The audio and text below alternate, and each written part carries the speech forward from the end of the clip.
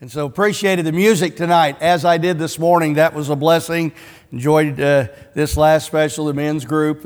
Enjoyed the orchestra up here playing and the choir. I love a good choir. I think that to me, I love all the music, the good music, the quartets and all those kind of things and groups and such, but I love a good choir too. I think they do something for a service that only a choir can do.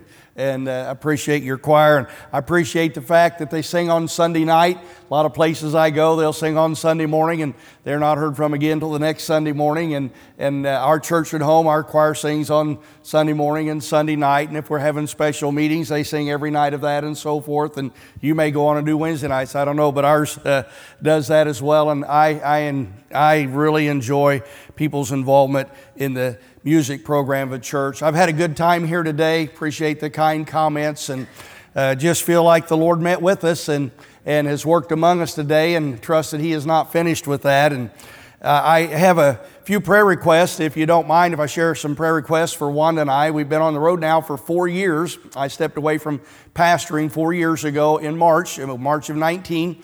And we've been full-time on the road since then, and that motorhome out there is home for us. We sold our house. We're gone most of the year. It didn't make sense to leave a house there sitting empty, and I wasn't going to rent it out and whatever, and we sold it, and now we're doing this, and God is blessed. But we ask for your prayers as we travel, and our prayer requests are, first of all, we're asking that your prayers would be with us concerning our motorhome.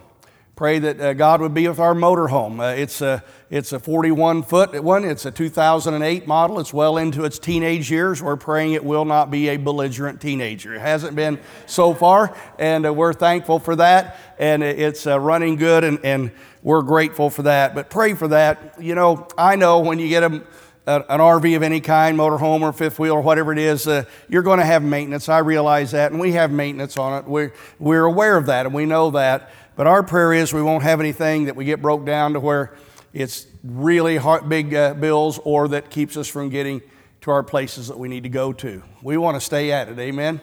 And pray for our motorhome, pray for our health and safety. We travel on the road all the time, and every week almost we're going somewhere else, and pray that God would give us traveling mercies as we go. And then also, if you would, this is our biggest prayer request, whatever time we have left to serve the Lord, and we hope we have a good number of years, none of us know, but whatever time we have left, our prayer is that God would give us significant ministry. We want to have a ministry in the lives of people that matters. And I'm not talking about anybody saying, wow, look at Brother Wood's ministry. I'm not talking about that at all, but I want it to matter to God. I want to be used. We want to help further His kingdom, amen, and build people in the faith and reach souls for Christ, and that's our desire. And pray for us that God would bless us with effective ministry. I want to mention a couple other things before I get into the message. You can go ahead and turn to 1 Kings chapter 19. But I want to say to your church, first of all, a few years ago you hosted the GIBF meeting here, and I was able to come to that meeting, and it was a great meeting. We appreciate what you invested into that, and you are a blessing to the lives of a good number of pastors and missionaries and evangelists from across the country and around the world, and you had an impact for Christ through that meeting. We thank you for that. And now I want to thank your church as Brother Ingram has stepped in as the moderator of the Global Independent Baptist Fellowship, and we needed him to do that. We needed him to provide some leadership, and we're thankful that he's doing that. I had the privilege of doing that from 2008 to 2012. I did it for 4 years, and I was grateful to be able to do that. But what he's doing matters. Our meetings that we have around the country make a real impact on servants of God from around the country. And I believe that, when your pastor goes, when I first started doing meetings like this, and it's been a long time ago that I started doing that, I had a couple of people, not a lot of people, but a couple of people say, well, why are you gone for stuff like that? And then other people, when I get ready to leave, they'd say, have a nice vacation. And if any of you ever go to any meetings for your work, and go away and spend all day in meetings and all that, that's not a vacation. So I'm not complaining about getting to go. I enjoy going. It's a blessing to do that. But it's a time of refreshing and revival in the hearts of God's people. And you're a pastor giving leadership, really in a day and time where there's a lot of there's a lot of movement in the wrong direction among independent Baptist churches across America tonight. Not all churches are doing it. Thank God for that. There's still a good number that are not. But we need the Global Independent Baptist Fellowship to be an encouragement and a challenge, and to let them know they're not the only ones, you know, and we're out there doing that. We appreciate his involvement in that, and his and your church's involvement in Heartland Baptist Bible College. Our church still is much involved in both of these things, and Heartland Baptist Bible College has a lot to do with training pastors and missionaries and evangelists for the future, and that's very important. Amen. You know, I figured out something in my ministry years ago. There are many pastors who I would characterize as their whole life is wrapped up in building a kingdom. And I chose in my life in ministry and saw the value of going beyond that and being involved in building the kingdom. I hope you understand what I'm saying there. For every pastor that's worth his salt, the main thing is pastoring that church. Like your pastor's so dedicated to this church and to the success and going forward of the ministry here. But as he is used in the lives of others by way of preaching and ministry and leadership and so forth, he's helping to build the kingdom. You ought to pray for him in that. And I encourage you to do so. And like I say, I'm thankful for him. I'm thankful for his friendship. I'm thankful for his leadership that he is already providing for this fellowship of pastors. And just want you to know he's really one of the good guys. And he's loved and respected across the country. And he's being used of the Lord in the lives of other servants. Amen? Amen. Okay, just thought I'd mention that tonight. I pastor a church, and a lot of times people, and I'm not sure, I didn't explain it all and why it's important and all that, but I hope you get the idea and understand it is important. And it's something, as your pastor is used of the Lord in those things, that's your church having a part in furthering the cause of Christ in many places across the country and around the world through his ministry, through this Global Independent Baptist Fellowship. So thank you. That's what I wanted to say tonight about that. 1 Kings chapter 19 and verse 8. When you find your place, if you're able to do so, I ask tonight that you stand as we show our respect for the reading of God's holy word. I'm going to read verse 8 through 18. We'll have prayer, then you can be seated. And tonight again, we'll get into the message. In verse 8 of chapter 19, it says, "And he arose." We're talking about Elijah here. "And he arose and did eat and drink, and went in the strength of that meat 40 days and 40 nights unto Horeb, the mount of God. And he came thither unto a cave and lodged there, and behold, the word of the Lord came to him. And he said unto him, What doest thou, Elijah? And he said, I have been very jealous for the Lord God of hosts, for the children of Israel have forsaken thy covenant, thrown down thine altars, and slain thy prophets with the sword. And I, even I only, am left, and they seek my life to take it away. And he said, Go forth and stand upon the mount. This is the Lord speaking to Elijah. Stand forth upon the mount before the Lord. And behold, the Lord passed by, and a great and strong wind rent the mountains, and brake in pieces the rocks before the Lord. But the Lord was not in the wind. And after the wind, an earthquake, but the Lord was not in the earthquake. And after the earthquake, a fire, but the Lord was not in the fire. And after the fire, a still small voice. And it was so, when Elijah heard it, that he wrapped his face in his mantle and went out and stood in the entering of the cave. And behold, there came a voice unto him and said, What doest thou here, Elijah? And he answered the same as he did before. He said, I've been very jealous for the Lord God of hosts, because the children of Israel have forsaken thy covenant, thrown down thine altars, and slain thy prophets with the sword. And I, even I only, am left, and they seek my life to take it away. And the Lord said unto him, Go, return on thy way to the wilderness of Damascus, and when thou comest, anoint Hazael to be king over Syria. And Jehu, the son of Nimshi, shalt thou anoint to be king over Israel. And Elisha, the son of Shaphat of Abel-Meholah, shalt thou anoint to be prophet in thy room. And it shall come to pass that him that escapeth the sword of Hazael shall Jehu slay, and him that escapeth the sword of Jehu shall Elisha slay. Yet I have left me 7,000 in Israel, all the knees which have not bowed unto Baal, and every mouth which hath not kissed him. Let's pray. Father, again, we thank you for your word. We know your word is quick and powerful and sharper than any two-edged sword. And Father, we pray tonight that you would use your word in hearts according to your will and purpose. I pray you would guide me in my thoughts and words and give me liberty and spiritual power to preach a message that you'll use to minister to hearts. I pray tonight, Lord, that faithful Christians will be edified and strengthened and built up in the faith. And I pray that backsliders would be restored, and any among us that know not Christ, I pray they'll be saved. And Lord, I pray you'll work in hearts, whoever it might be, with conviction in the hearts and lives of people, that you might speak to hearts and draw people to right decisions and commitments for you. Father, we trust that you'll work through your word and honor it tonight, and we pray this in Jesus' name. Amen. Thank you. Please be seated. The setting of what we just read this evening is given in verses 1 through 7. And I didn't read that of this chapter, but in verses 1 through 7, Elijah was under the juniper tree. Now, when you hear about somebody being under the juniper tree, that's not a good place to be. Now, there's nothing wrong with juniper trees, but if they're under it like Elijah was, that's not a good place to be. He had fled after his contest with the prophets of Baal. You know, after the prophets of Baal, where he had called down fire from heaven on Mount Carmel, and he slew 450 prophets of Baal, and Jezebel vowed to kill Elijah by the end of the next day. And when she made that vow, Elijah fled. And he fled a day's journey into the wilderness, and he rested under a juniper tree. He requested that God would kill him.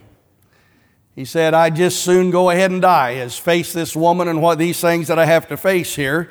And I think it's interesting. He asked God to kill him, and the reason he was where he was is because he had fled from Jezebel, so she couldn't kill him.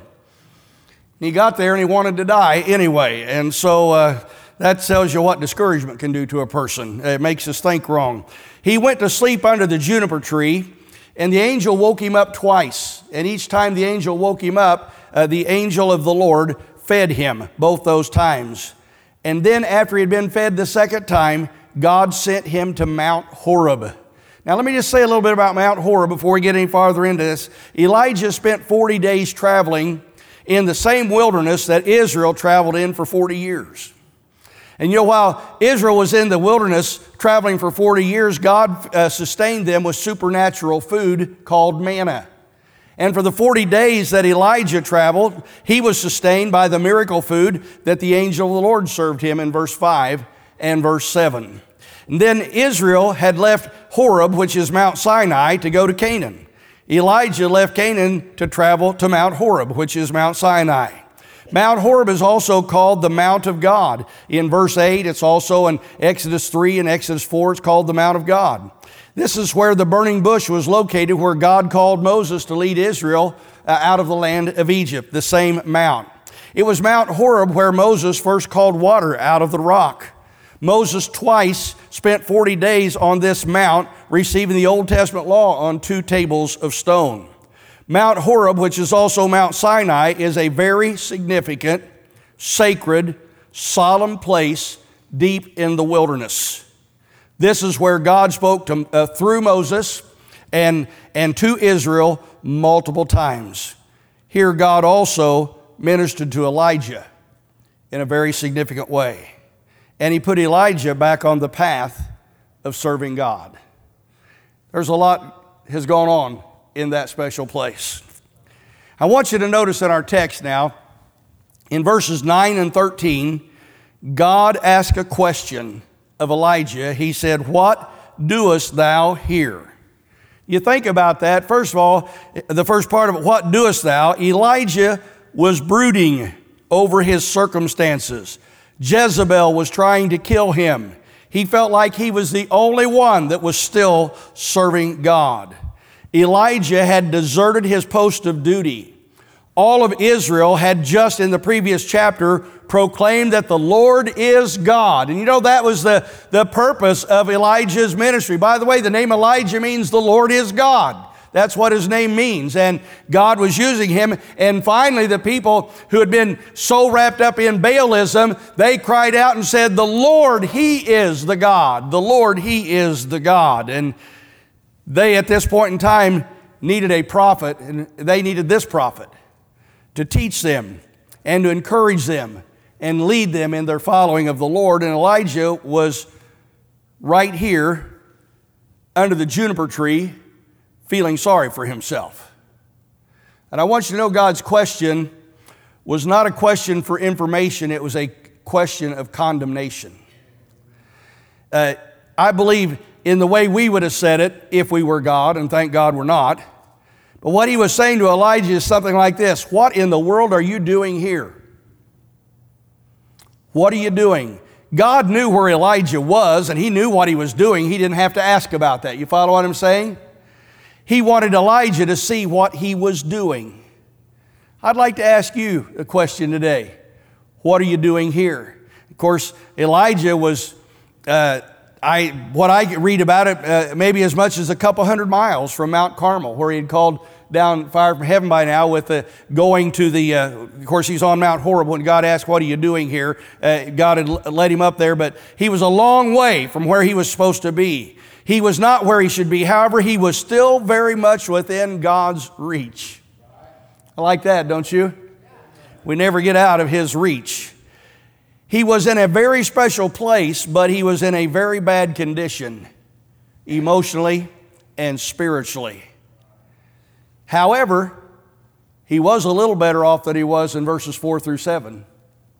He wasn't still wishing he could die, and he wasn't just laying there waiting to die. You know, I think when he went to sleep under the juniper tree, he was hoping he wouldn't wake up. But now he has journeyed to this mount of God where God is meeting with him. I want to mention this tonight, and I'll not spend all the message on it, but many times you and I would do well to ask ourselves, what am I doing? Or what am I doing here? I think we would do well to ask ourselves that question on a regular basis and often. I think if you think about this with me for a few moments, many times if we would ask ourselves that, we would do well not only to ask that question, but sometimes we would realize, I haven't really given it much thought.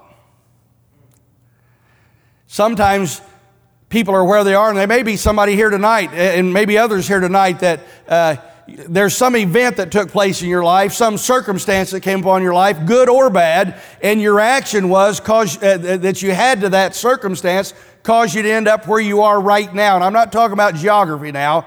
I'm not talking about at this specific location. I'm talking about where you are spiritually in your life. At times we will realize, if we'll ask ourselves that question, that we're not doing what we should be doing. Many times if we ask ourselves the question, what am I doing? And we're honest with ourselves, we'll realize we're wasting time and energy and squandering opportunities to serve the Lord and be a blessing to others. And we're also maybe hindering or damaging our personal testimony by letting whatever moved you to that place in your life spiritually, let it have that effect on your life. We may also find ourselves in places where we should not be location and condition-wise. Like you might be tonight in a place of compromise. Compromise usually comes by erosion, not by explosion.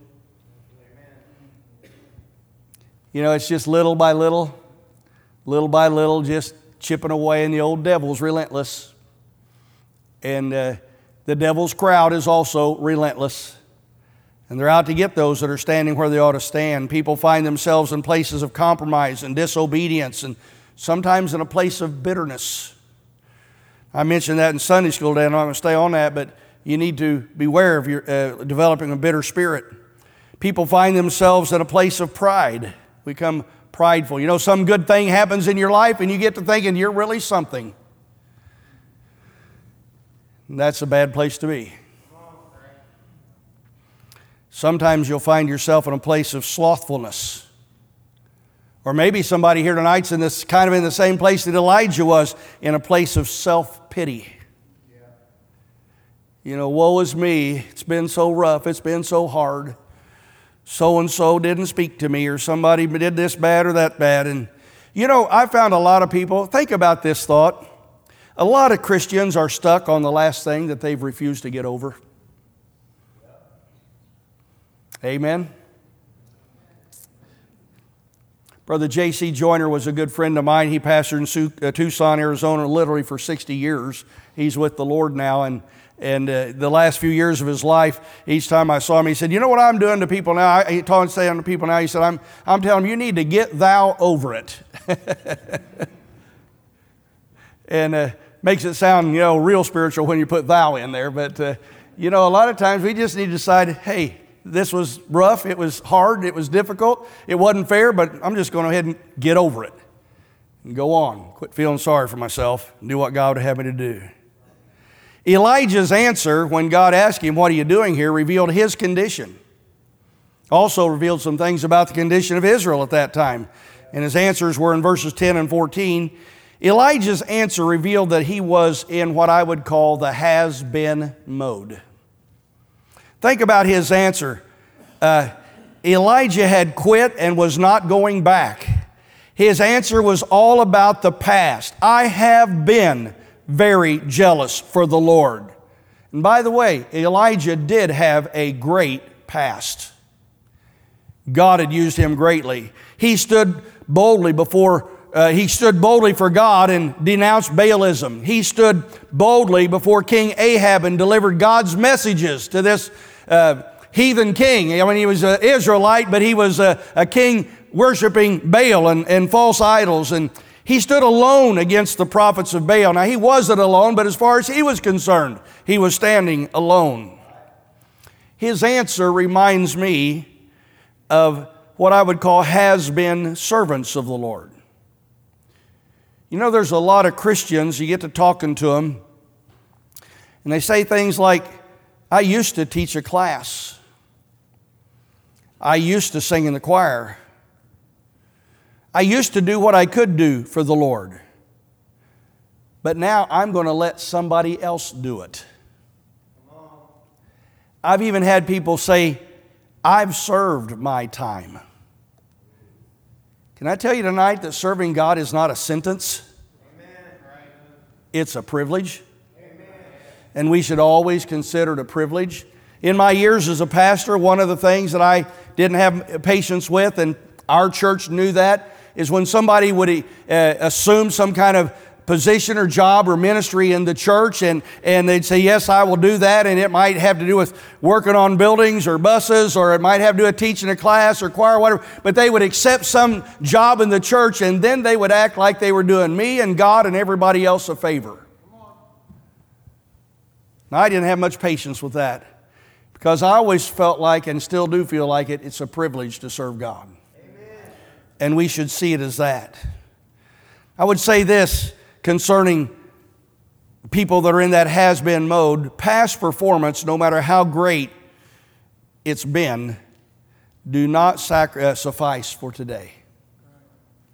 Past performances, no matter how great, they do not suffice for today. You may not be able to do what you used to do, but you should still be doing what you can for the Lord.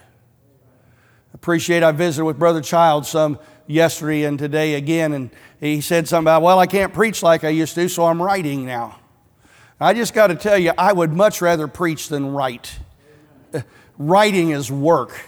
And if any ever do that, that is work. And I'm sure he would just soon be preaching as writing, but he's doing what he can do for the Lord right now at this time in his life. There's way too many servants of God, and I'm not just talking about preachers now, I'm talking about people in the pew as well. There's way too many people who are saying, well, I can't do what I used to do, so I'm not going to do anything. We ought to keep on serving as we can, as long as God allows us to do that. Notice the tense of the question was, what doest thou? It was not, Elijah, what have you done? It's, what are you doing? Thank God for what He's used us to do in the past. Amen? Amen. But let's keep doing what we can for the Lord. And I'm going to spend time on this, but the condition of Israel was the worst it could be. They had forsaken thy covenant, that is, they had disobeyed the word of God. They had thrown down God's altars. They had stopped worshiping God and stopped serving God, and they had even slain God's prophets with the sword and killed his messengers, trying to make it so they didn't have to hear the messengers of God. They were in a great backslidden state. And so we look at Elijah here, and what we've seen so far is not very encouraging, is it? Not very uplifting when we think about where he is at this point in time. Now I want to talk about some lessons that God taught Elijah when he got up there on Mount Horeb. Some lessons we need to learn. Notice the events in verses 11, 12, and 13. There was a great and a strong wind that rent the mountains and brake in pieces the rocks. But the Lord was not in the wind. I heard there was a tornado, some tornadoes somewhere in Georgia in the last few days, and I know they're devastating. We have those in Indiana, and I know the damage they can do, but I've never seen a tornado that rends or tears up a mountain. I mean, this was some wind. And then the Bible says after the wind there was an earthquake, but the Lord was not in the earthquake. And after the earthquake, a fire, but God was not in the fire. I don't know if this is so or not, but I read a commentator who said the fire was, it was such a storm that lightning was sweeping all over and dancing on the ground and above the mountain and all that kind of thing. It looked like everything was on fire. I don't know if that's what it was, but I'm sure it was some kind of an impressive fire that was going on there. And but God was not in the fire either.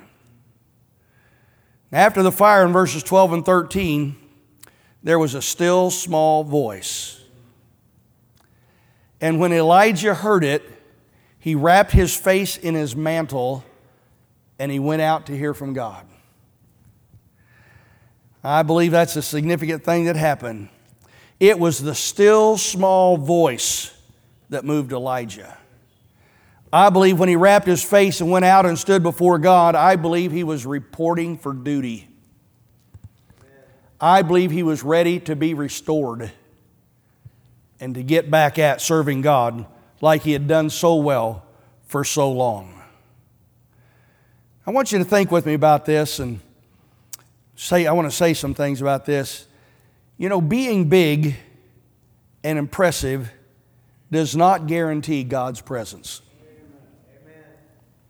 The presence of God is not measured by the velocity of the wind, nor is it measured by numbers on a Richter scale to measure earthquakes, nor is it measured by the impressiveness of the fire.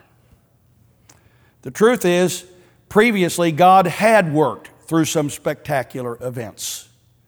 When you think about it, a 3.5-year drought, it's not spectacular like a flash and gone, but that's a huge event.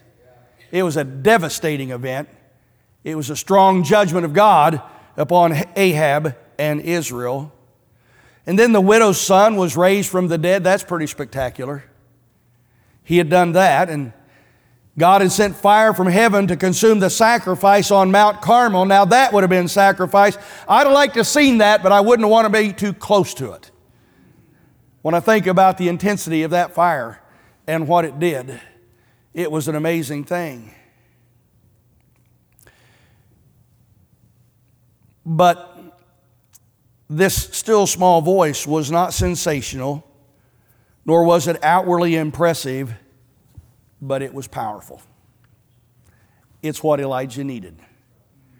It's what moved the servant of God back into the wholehearted service of God. The application I'd like to make to us concerning this tonight is we live in a day when people crave and they even insist on the impressive and the spectacular when it comes to church and religion. People demand large facilities, impressive facilities, and big crowds. And I'm not saying anything against nice facilities, so don't get upset all at once here. People demand and require all kinds of glitz and glitter in the services. They want impressive programs. They want worldly music.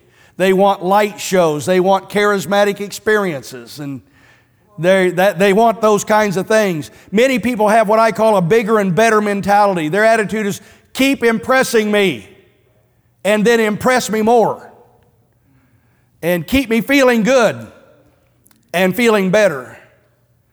What I'm saying tonight is many people who name the name of Christ, not all of them saved, but no doubt some of them saved. Many people pursue the wind, the earthquake, and the fire, while at the same time they ignore and resist the still small voice of the Holy Spirit of God. When I talk about the still small voice, I know I'm among a crowd that most of you know exactly what I'm talking about, but in case I've lost somebody here, we're talking about the conviction and the wooing of the Holy Spirit of God in the hearts of people. There is nothing wrong with being big, and there's nothing wrong with doing things better, and there's certainly nothing wrong with having nice facilities, and there's nothing wrong with having good programs. Many times these things are the result of God's blessings. However, no one can manufacture or produce the presence and the power of God. I'd like you to think with me for a little while this evening.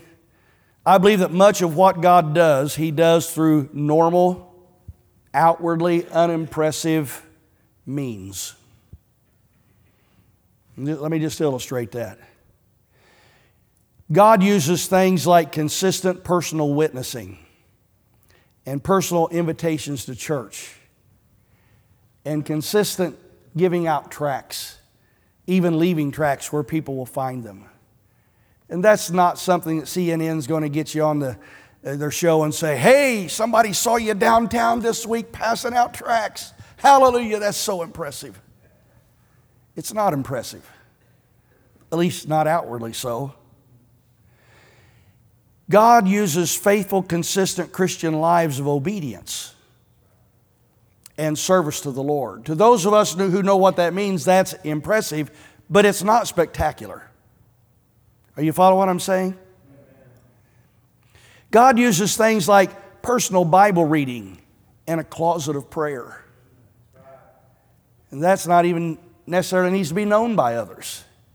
Between you and God, it's not wrong to let folks know that you do that, but nobody else is watching when you do that. God uses faithful, consistent Bible teaching and preaching to people who are hearers and doers of the Word. Amen. And you have that right here. You have a pastor who's a faithful teacher and preacher of the Word of God, isn't he? And I know there's people who are consistent about hearing and heeding the Word of God and let it work in your hearts and your lives. God uses godly parents who are faithful and consistent in bringing up their children in the nurture and the admonition of the Lord. I could get started on this tonight. But parents, you that are raising children, don't you give in to the secular thoughts in the world today. God's Word is still right on how to raise children. The Bible talks about how to raise children. And it talks about being a good example. And it talks about spanking children. It talks about making them accountable for their behavior. And even though it's not spectacular, every once in a while I'm somewhere and I see some kid acting up like they're not supposed to, and I see, what I really like to see is I like to see mom or dad look over at them and catch their eye. And the kid straightens up. Because they know what's behind that look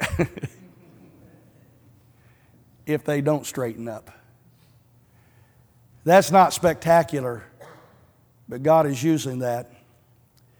And the devil is using the neglect of nurture and admonition to lose multitudes of Christian kids, or kids from Christian homes anyway. God uses churches regardless of the size of the congregation or the impressiveness of the facilities. He uses church that live and serve by biblical commands and biblical principles, and that they understand that the Great Commission is the mission of the church, and they're involved in that. What I'm saying is God does much, in my opinion, God does much more through the normal, outwardly unimpressive, sometimes even mundane things that faithful servants of the Lord do. He uses those things much more than the outwardly spectacular. Let me illustrate it this way. A spectacular fireworks display is beautiful and very impressive. I can enjoy seeing one of those. But the little fire in your furnace is much more useful and much more important, especially where I'm from, in Indiana, where that furnace is used many months of the year. And it gets really cold.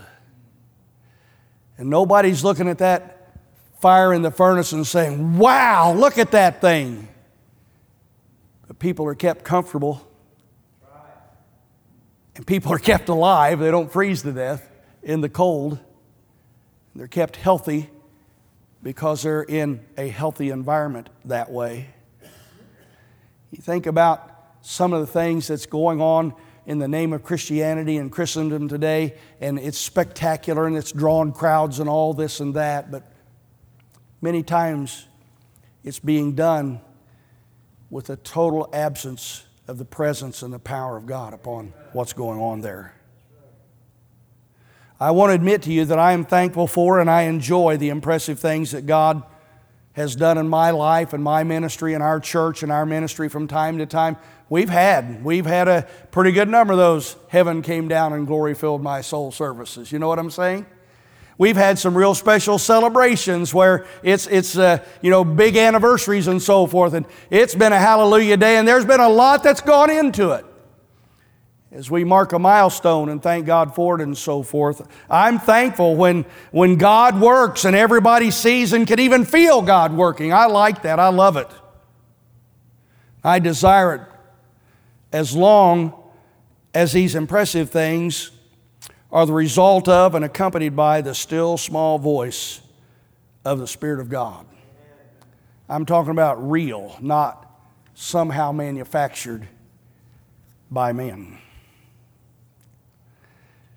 It's important that we understand that God works powerfully through that still small voice.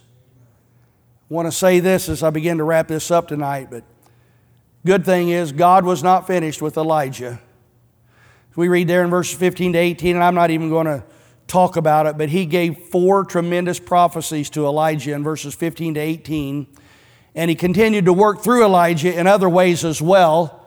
And these great prophecies that he gave to Elijah were pretty much fulfilled through the ministry of Elisha, although Elijah had a part in those things. And then he told Elijah this: I have 7,000 who have not bowed to Baal. I think about that. This was a rebuke to Elijah. He was saying, Elijah, you're not the only one. But it was also an encouragement to Elijah because he was saying, Elijah, you're not the only one. Can I tell you tonight, you're not the only one? Canaan Baptist Church is a good church. It's a great church, and God's using the church, but you're not the only one. Thank God He has other good churches with godly people who love God and are serving God day by day by day and serving Him, and God is giving them fruit and so forth. And would to God our number would be multiplied. Amen? Not only in these walls, but in these kinds of churches across America, around the world. Young people here tonight, some of you feel like you're the only one that's really trying to serve God. You're the only ones that have parents like your parents. And don't roll your eyes when you say that. Thank God for the parents you have. Amen? By the way, I try to tell Christian especially teenagers from time to time, I try to mention the fact that some of you think your parents are too strict and they're too hard on you and so forth, and I'm guaranteeing you there are kids all over town who would love to have parents like yours. Because they not only love you, they're trying to help you do right. Thank God for that. You say, I don't like it when they try to help me do right. I don't like it when the Lord chastises me, but I thank Him that He loves me enough to do that. Thankfully, He loves me enough to steer me and direct me, and I'm thankful that I had parents who did a lot of things biblically as they were raising me, even though they weren't Christians. It was a different time. It's a different era, and thank God I had those disciplines and so forth. And what I've found many times with young people, whether in teenage and in junior high and high school, and even in ones in college and so forth, and talking to them and so forth, many have the idea, if I do like the Bible says, I'm going to be different than everybody. And they're afraid they're going to be different than everybody. And can I tell you, you ought to be afraid if you're not different. Amen. Everybody, because the Bible says He wants us to be a peculiar people, zealous of good works. If you live like the Bible says, you will be different. But you'll not only be different outwardly, if you do it out of a right heart, you'll be different inwardly. And you'll have what we preached about this morning, about that one in your life who satisfies that thirst that only Jesus can satisfy. And we need that, all of us need that in our lives. Notice the significance of the still small voice. What doest thou here? Have you considered where you are and what you're doing? Would you consider tonight, are you saved or are you lost? Are you saved? Do you know for sure you're a child of God and you're on your way to heaven because you've received Jesus Christ? Or are you without that? And make no mistake about it, until you receive Jesus Christ as personal Savior, you're on your way to hell. You can change that by receiving Him. But what's your condition, saved or lost? Are you Christian? Are you right with God or not? Are you serving God faithfully, or are you being slothful and negligent toward God and the things of God? I'd ask you tonight, if you're not where you ought to be, would you get to where you ought to be? Because where you ought to be is where you need to be. Amen. You need to be that way. Concerning your spiritual condition, place or places you should be in your life. I want to ask tonight, are you in the has-been mode? Or are you still serving God as you can and should at whatever time of life you're in right now? Are you doing your best to serve God? Are you endeavoring to thrive on the wind, the earthquake, and the fires? Or are you just consistently hearing and heeding the still small voice of God, the still small voice of the Holy Spirit as He deals with your heart? Are you content to be faithful? Are you content to faithfully walk with God and serve Him, and hear and heed the Word of God and love Him and serve Him in the everyday duties and responsibilities of the Christian life? Things like praying, reading your Bible, being faithful to church, witnessing, inviting people to church, personally learning and growing as a Christian and doing what you should. Thank God for the occasional fireworks. But don't ever cease to be thankful for the little fire in the furnace.